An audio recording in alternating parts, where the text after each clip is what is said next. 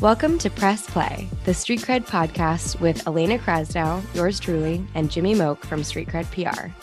In this podcast, Jimmy and I will welcome industry leaders, journalists, influencers, and friends of the firm to shed some light on who they are and the various twists and turns that led them to where they are today.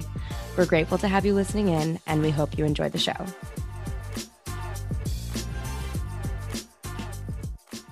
My name is Elena Krasnow. Welcome to Press Play, the Street Cred podcast. I'm so grateful you're here. I'm the editorial manager and client brand evangelist at Street Cred PR and your host for today's show, along with co-host and managing partner Jimmy Moak. We will break down the show into two segments: Press, where we dive into all the hard news about our guest's life and their professional goals, and then Play, where we have a little extra fun with it. Today, we are delighted to be joined by founder and managing partner of Herbers & Company, Angie Herbers. To give our listeners a little more background on Angie and her incredible career, Angie Herbers is founder and managing partner of Herbers & Company, a full-service consulting firm serving financial advisory firms across the globe.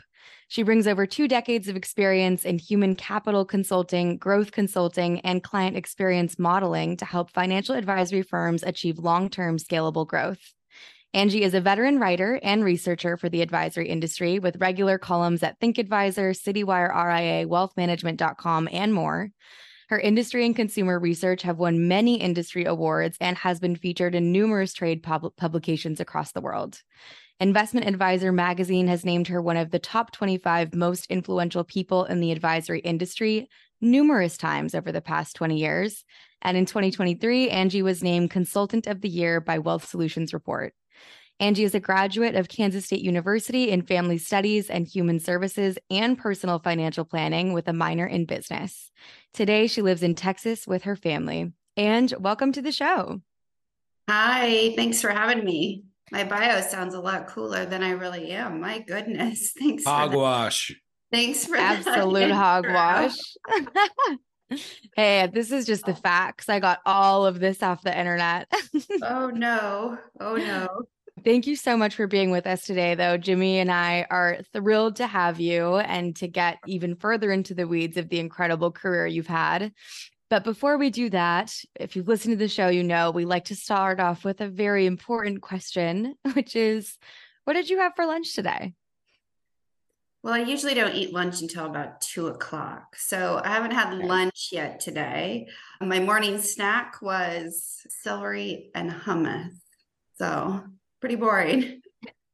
Now, wait a second. Snack. Well, wait, I did have spaghetti and meatballs for breakfast. So I guess that might be kind of cool. There it is. Leftovers or dinner or lunch for breakfast is you score some points in my book.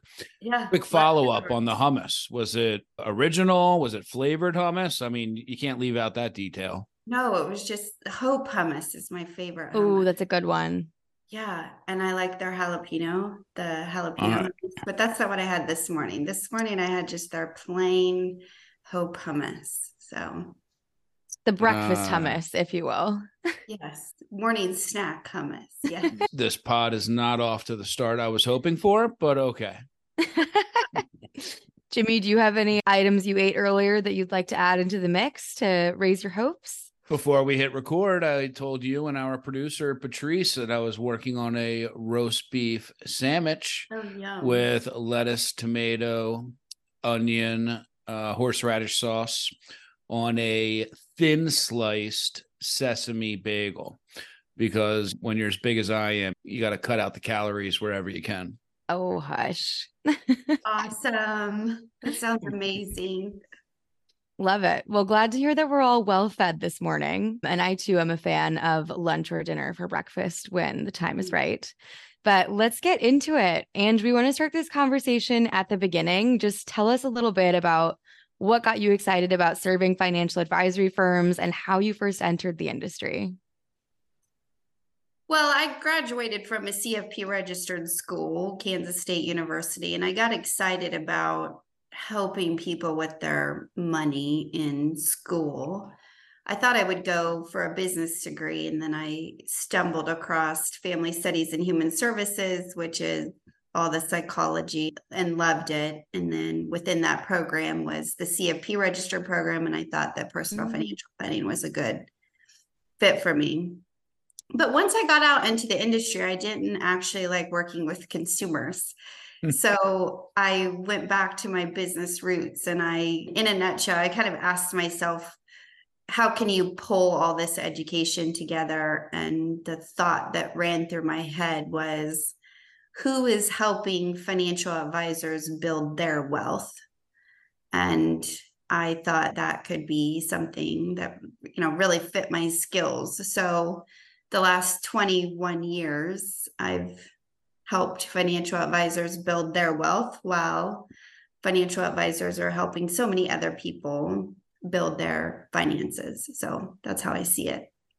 So did you immediately start by wanting to help them build their wealth, or did you want to tackle some of the business ops problems that they were facing, or was it a little bit of both?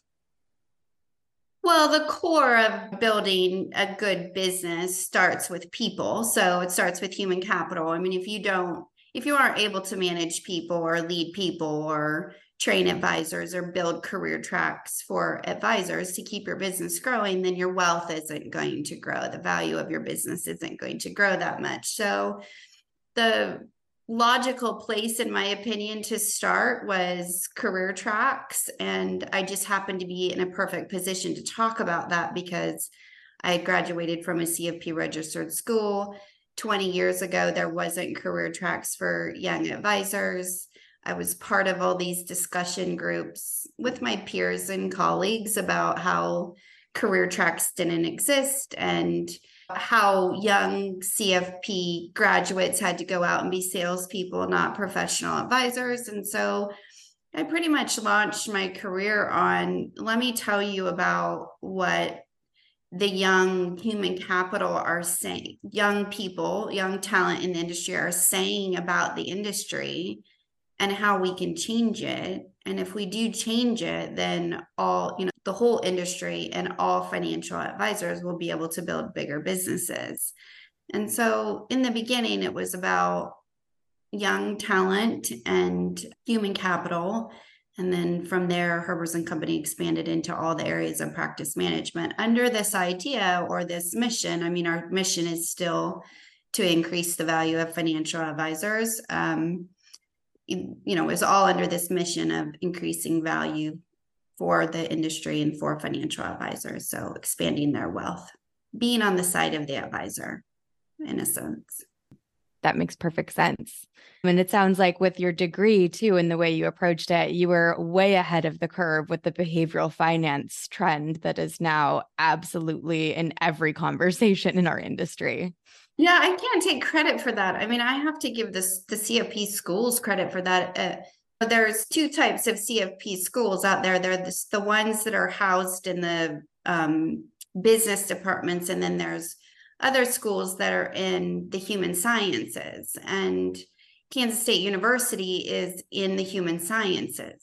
So as part of that degree program, we had to learn behavioral finance. We had to learn psychology. We had to learn family studies and human services. We had to learn how to help people in a way that resonates with them deeper than just money. So I didn't come out, there was no wisdom I had in this. It was the education program that I graduated out of that was ahead of the curve. And I'm grateful that I was able to graduate from K-State, one of the top CFP schools in the country. Absolutely. And you are now one of the most influential people in our industry. And I am not just saying that, just look at the awards shelf. It is evident. We'd love to hear as well. What advice can you offer to other founders in financial services, perhaps also to younger women, about how to build an authentic voice and brand as you have done? Well, first, it freaks me out when people say I'm influential. I have to be very honest. I mean, I get that I write a lot of articles for the industry and that can be influential, but at the end of the day, I didn't learn all this in isolation. There was hundreds of other financial advisors and people who contributed to my learning and my growth. And those are the people who I really love and I think are influential in my life.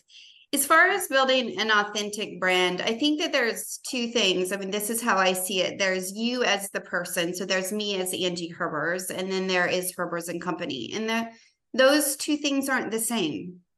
Angie Herbers has a voice of, I was a middle child. I was usually the mediator between my two brothers. Angie Herbers takes more of the kind of objective voice. Like, I'm in the middle and I can see hundreds of different pathways to what people are trying to accomplish. I don't think the world is black and white. There's not a quick answer to anything, really. There's a lot of gray area in the world. So my voice is just an authentic, like, here's how I see it, and here's the other side. And in fact, if you read, I've published thousands of articles, but if you read my articles and you read, all of them side by side, you will see I write one article with one position, and then I will contradict myself in the next article, offering a different position or a different solution. And I do that intentionally because I want all advisors, financial advisors, and those who are reading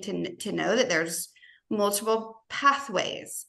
So that's my authentic voice. Herbers and Company's voice is a bit different, right? We are, our clients are the advisory firms, and our voice is going to be working in the best interest of the advisory firm. In other words, I mean, we're an independent and objective consulting company. We aren't funded by, any institution. We work with the advisors the same way those advisors work with their clients, and that we give objective advice for that advisory firm. So if we're in Herbers and Company, if we're, when we're working with a client, that advice that we give is going to be very specific to the client. So when I look at women and, even building a brand, I think you have to understand first who you are and that you are different from the brand, so that there's one voice there.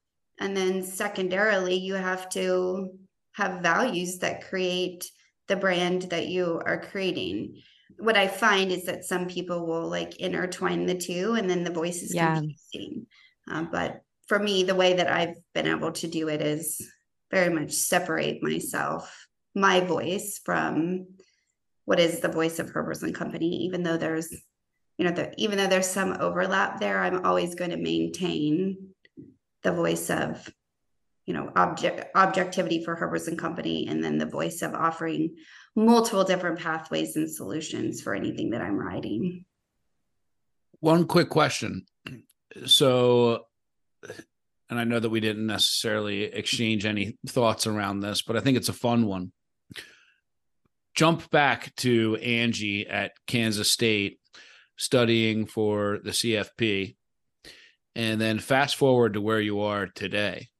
What do you think younger Angie would be most excited about in terms of tools or technology or approaches that you're seeing today's CFPs use day in, day out?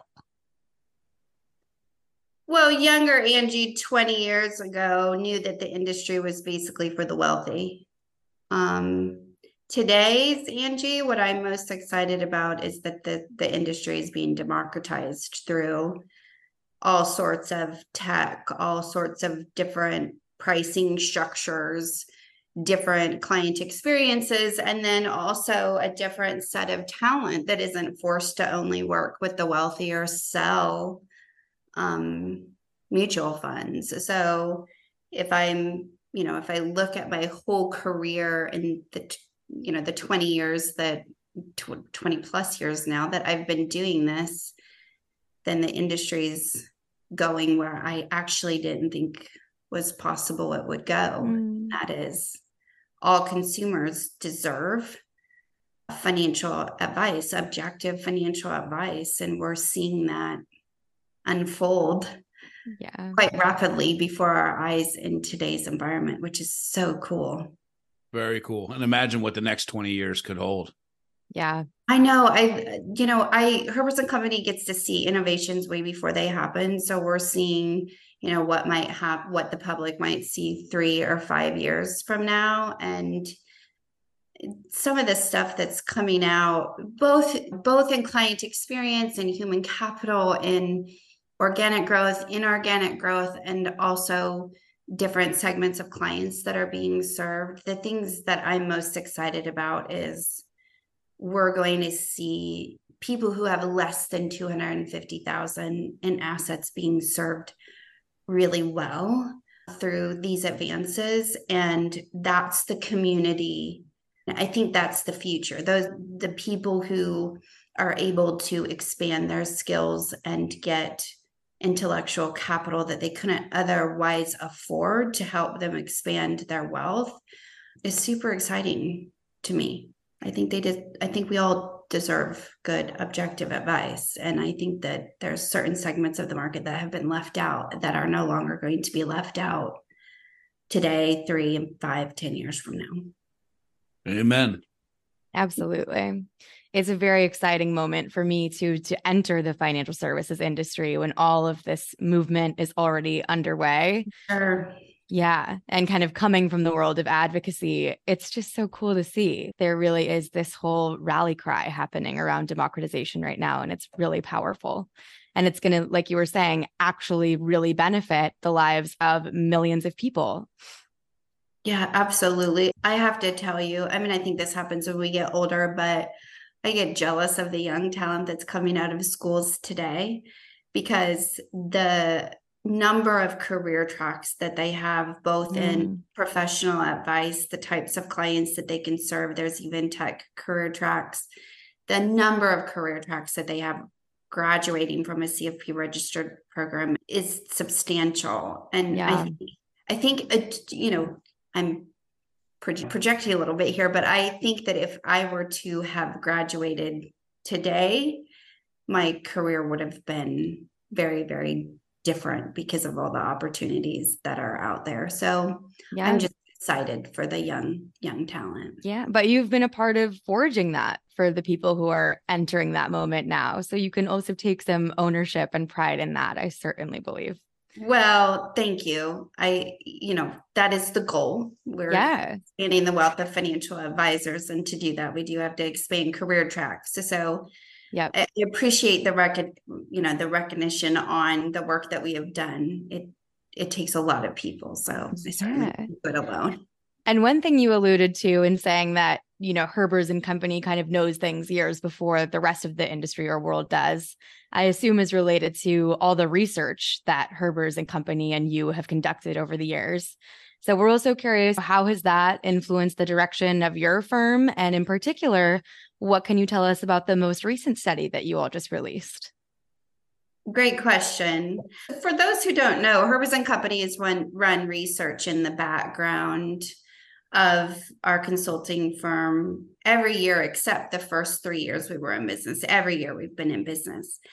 And the way that we see it is we can run research on financial advisor firms, or we can run research on consumers. And we've nearly been 100% focused on consumer research, because consumers direct where financial advice is going. And as a result of that, knowing the consumer very, very well, we're able to guide the advisory firms very well.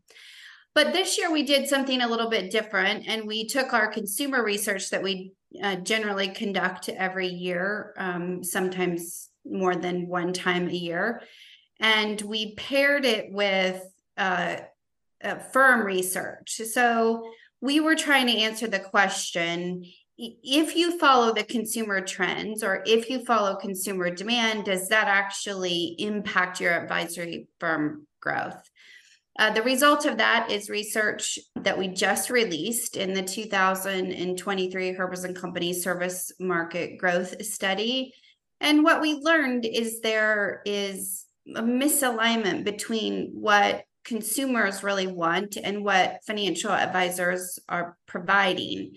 And we want to know how to merge that gap, because if financial advisors provided exactly what consumers wanted, then we were able to help more consumers, and we're able to increase the happiness of those consumers reaching out to the advisory industry. So the research that we just released addresses that question directly. I don't know if we want to get into the data points of the research. There were over 300 data points, but the data point that was most interesting to me, which I hope Herbers and Company can help solve, is that there were over 250 plus combinations of what comprehensive financial advice actually meant. Wow. Which means consumers don't know what comprehensive advice is, and financial advisors don't agree.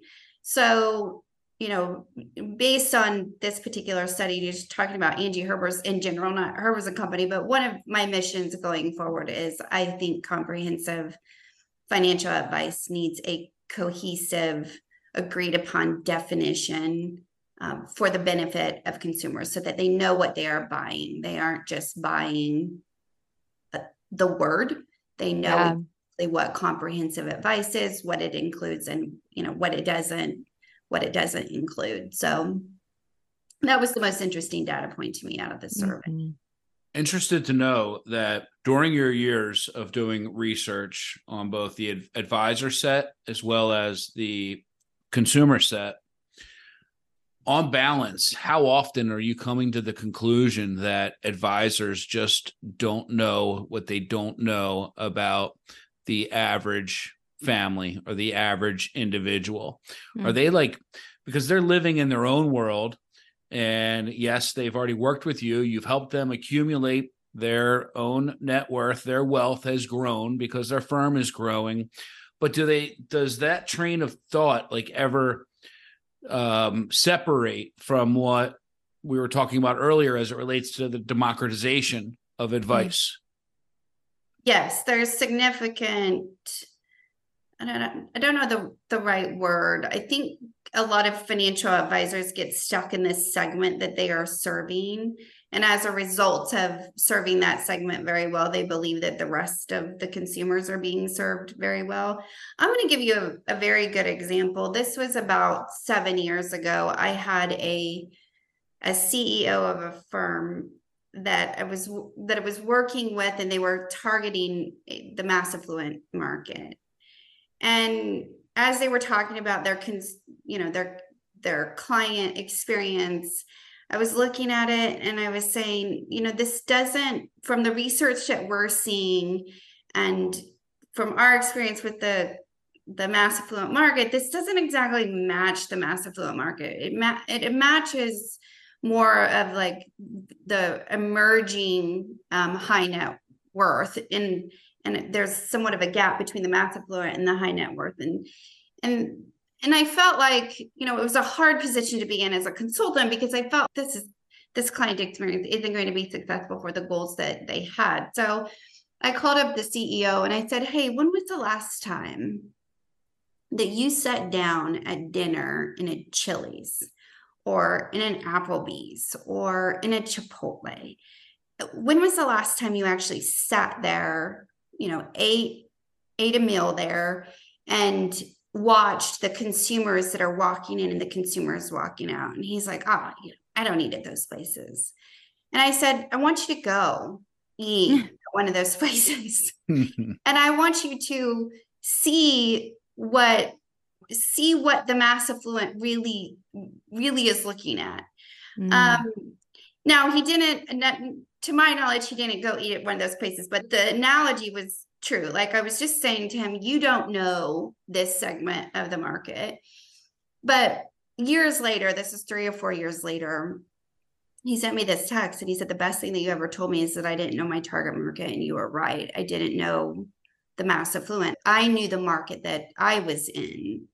And I think that that's what financial advisors have to realize, is that as financial advisors, they are an example of usually the target market that they are serving.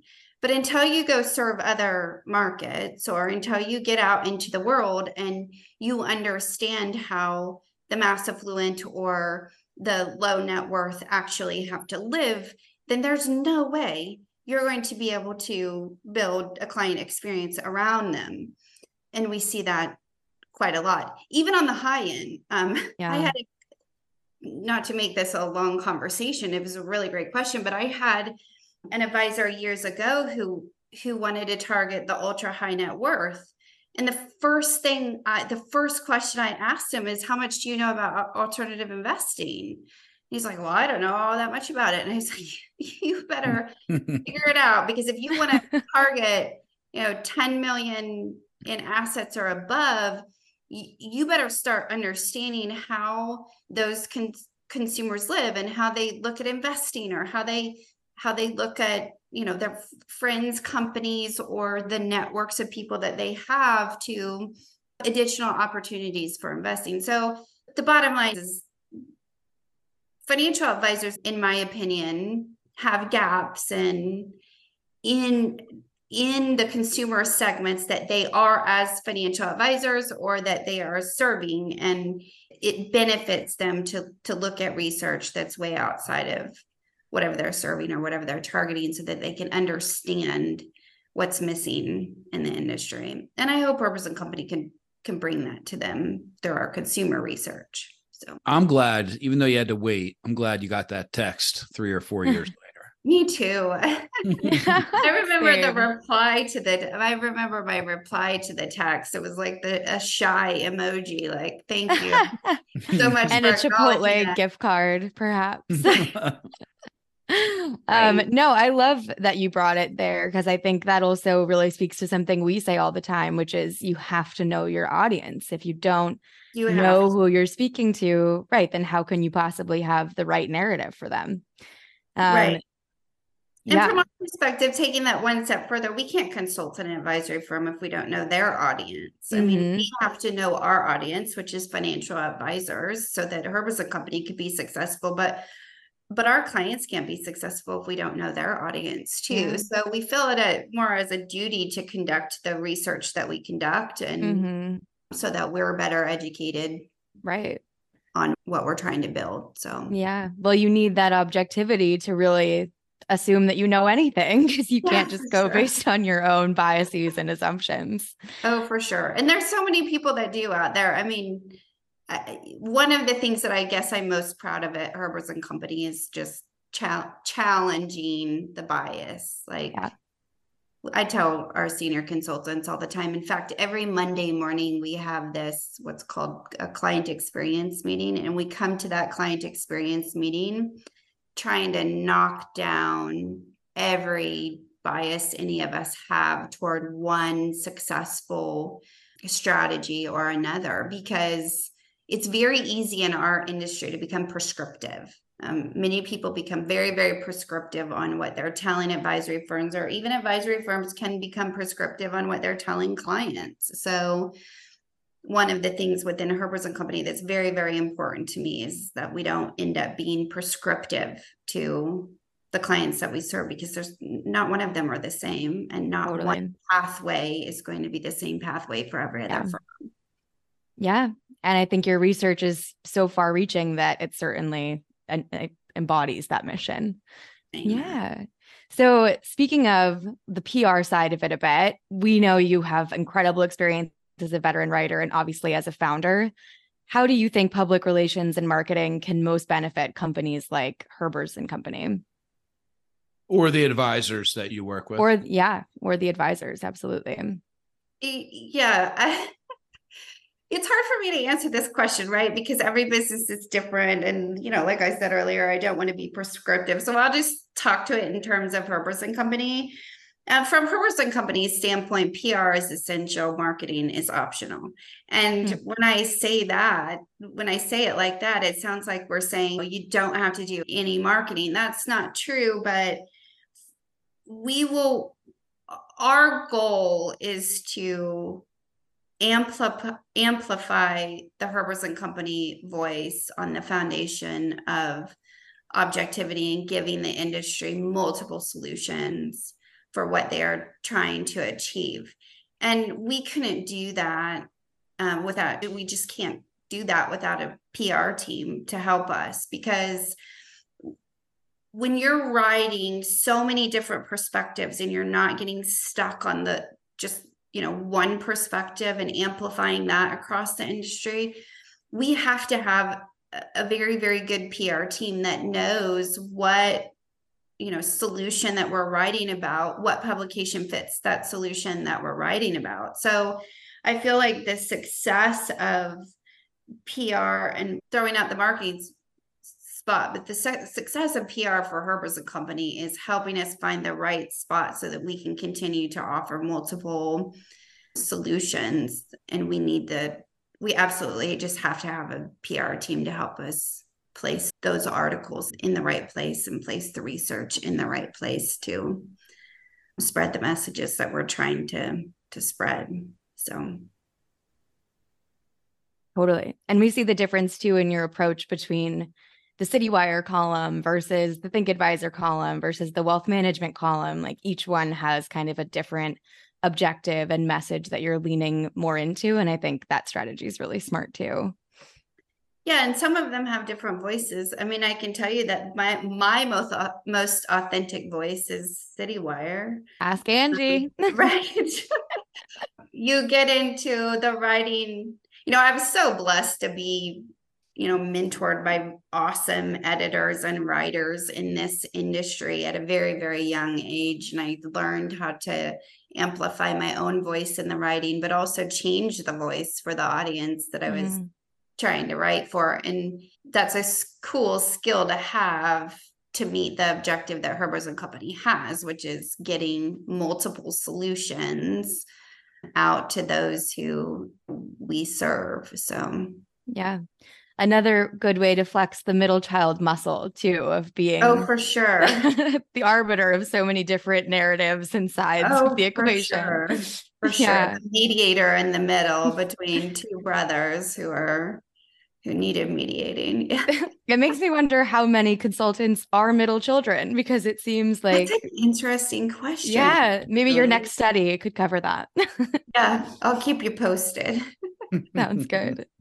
Amazing. Well, let's flip it to our play segment. We'd love to, get a little bit into the other side of your life beyond your career.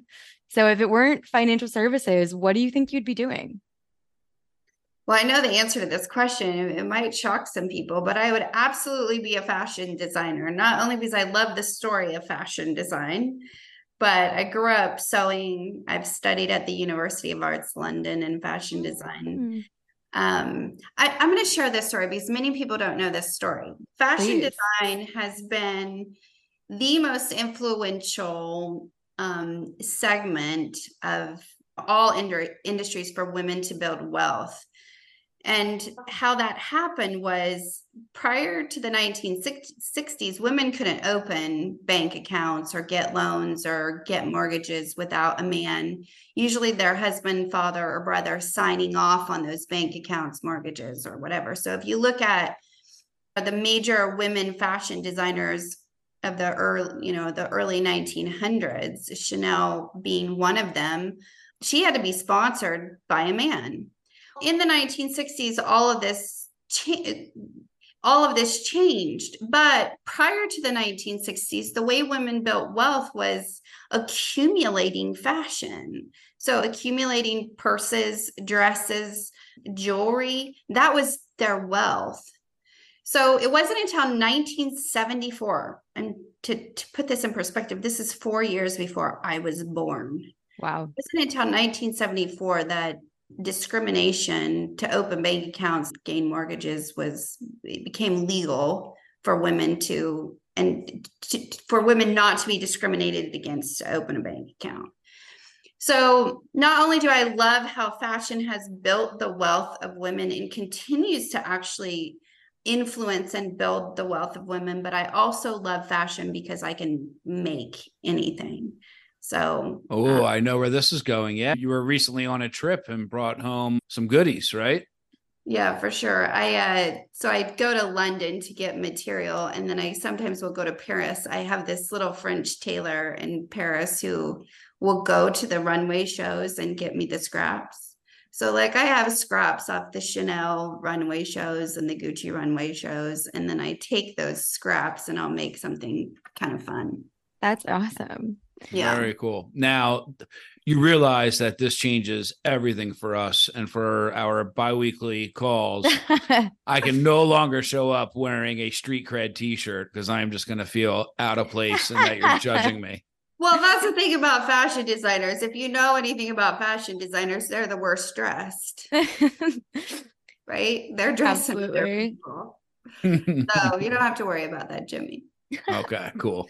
What you're saying, I don't know if we have Sex and the City fans out there, but reminds me of Carrie Bradshaw going to a bank teller and asking for a loan. He's like, what assets do you have? And she's like, I have about 100 pairs of Manolo Blahniks. Yes. And he's like, that's not going to cut it. Yes. What's crazy is that worked in the 1950s. Wow. Yep. Wow. That's a great anecdote. Glad that you shared that story. Okay. Talk us through what happens after work. What do you do for fun? Oh, man. Fun is my problem. Like, I have too many things that I enjoy doing. So I'll just give you the list. So our family is like a sports food family. So we're either playing golf, which is a sport I hate, but I am addicted to. I just keep going back to.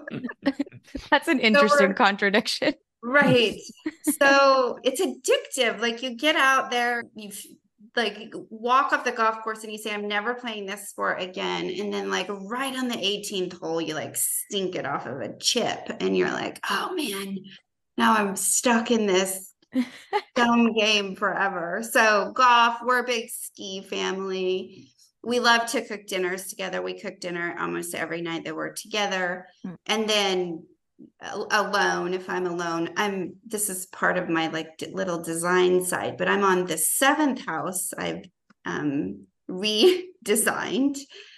I don't remember the last time I didn't live in a construction zone. Like, my background, all like my podcast and everything are different because I'm usually like rebuilding some part of some house that I'm in. And from the design perspective, one of my greatest achievements is actually my Austin house is the backdrop for one of a major furniture brand. So many of you have probably toured my Austin house and you don't even know it.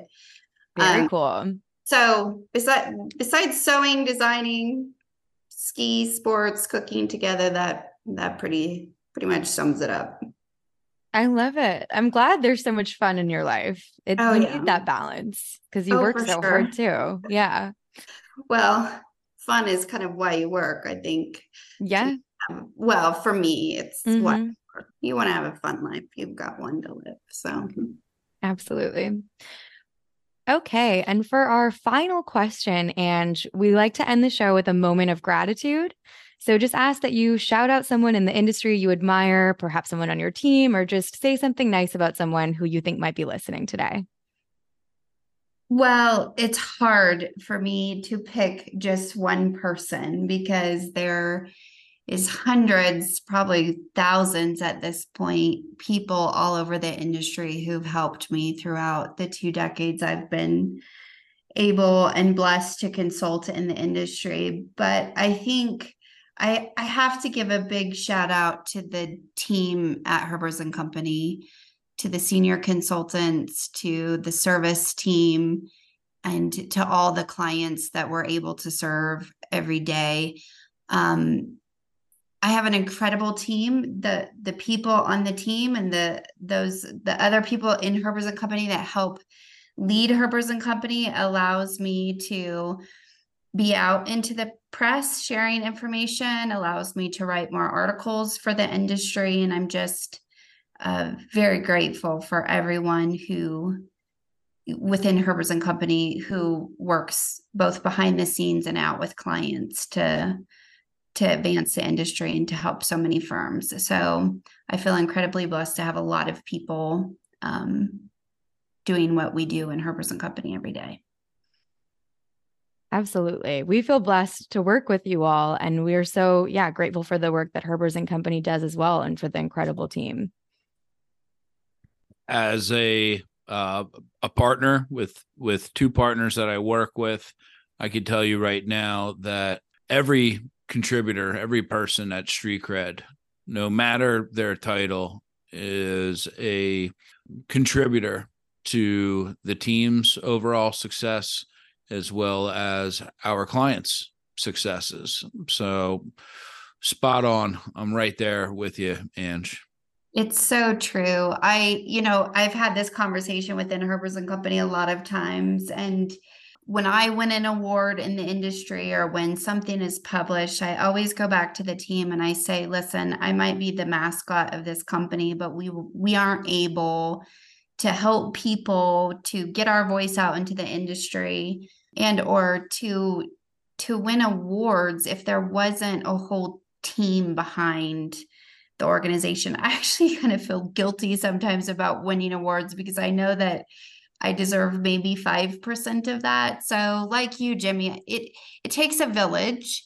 And I'm just incredibly grateful that there is a village out there, Street Cred, Herbers and Company, and many others who are working with advisors alongside financial advisory firms to make the whole industry better. So I'm really grateful for all of that. Love that. And love the closing note that even if you're as amazing and incredible and accomplished as Angie Herbers, I think you deserve more than 5% of the credit. No one does it alone. And I think that's such an important and beautiful note to end on. So thank you so much to our listeners. We hope that you learned something new and enjoyed hearing about Angie's story in financial services. Thank you, Ange, for being on the show. We're so grateful to have had you. Be sure to write us via email at pressplay@streetcredpr.com to tell us what you think, ask us any questions, suggest any guests, or even tell us what your breakfast snack was this morning. Thanks again for tuning in, and we can't wait to introduce you to our next guest. Thanks so much, everybody. Thank you, Ange. Yeah, thank you, guys.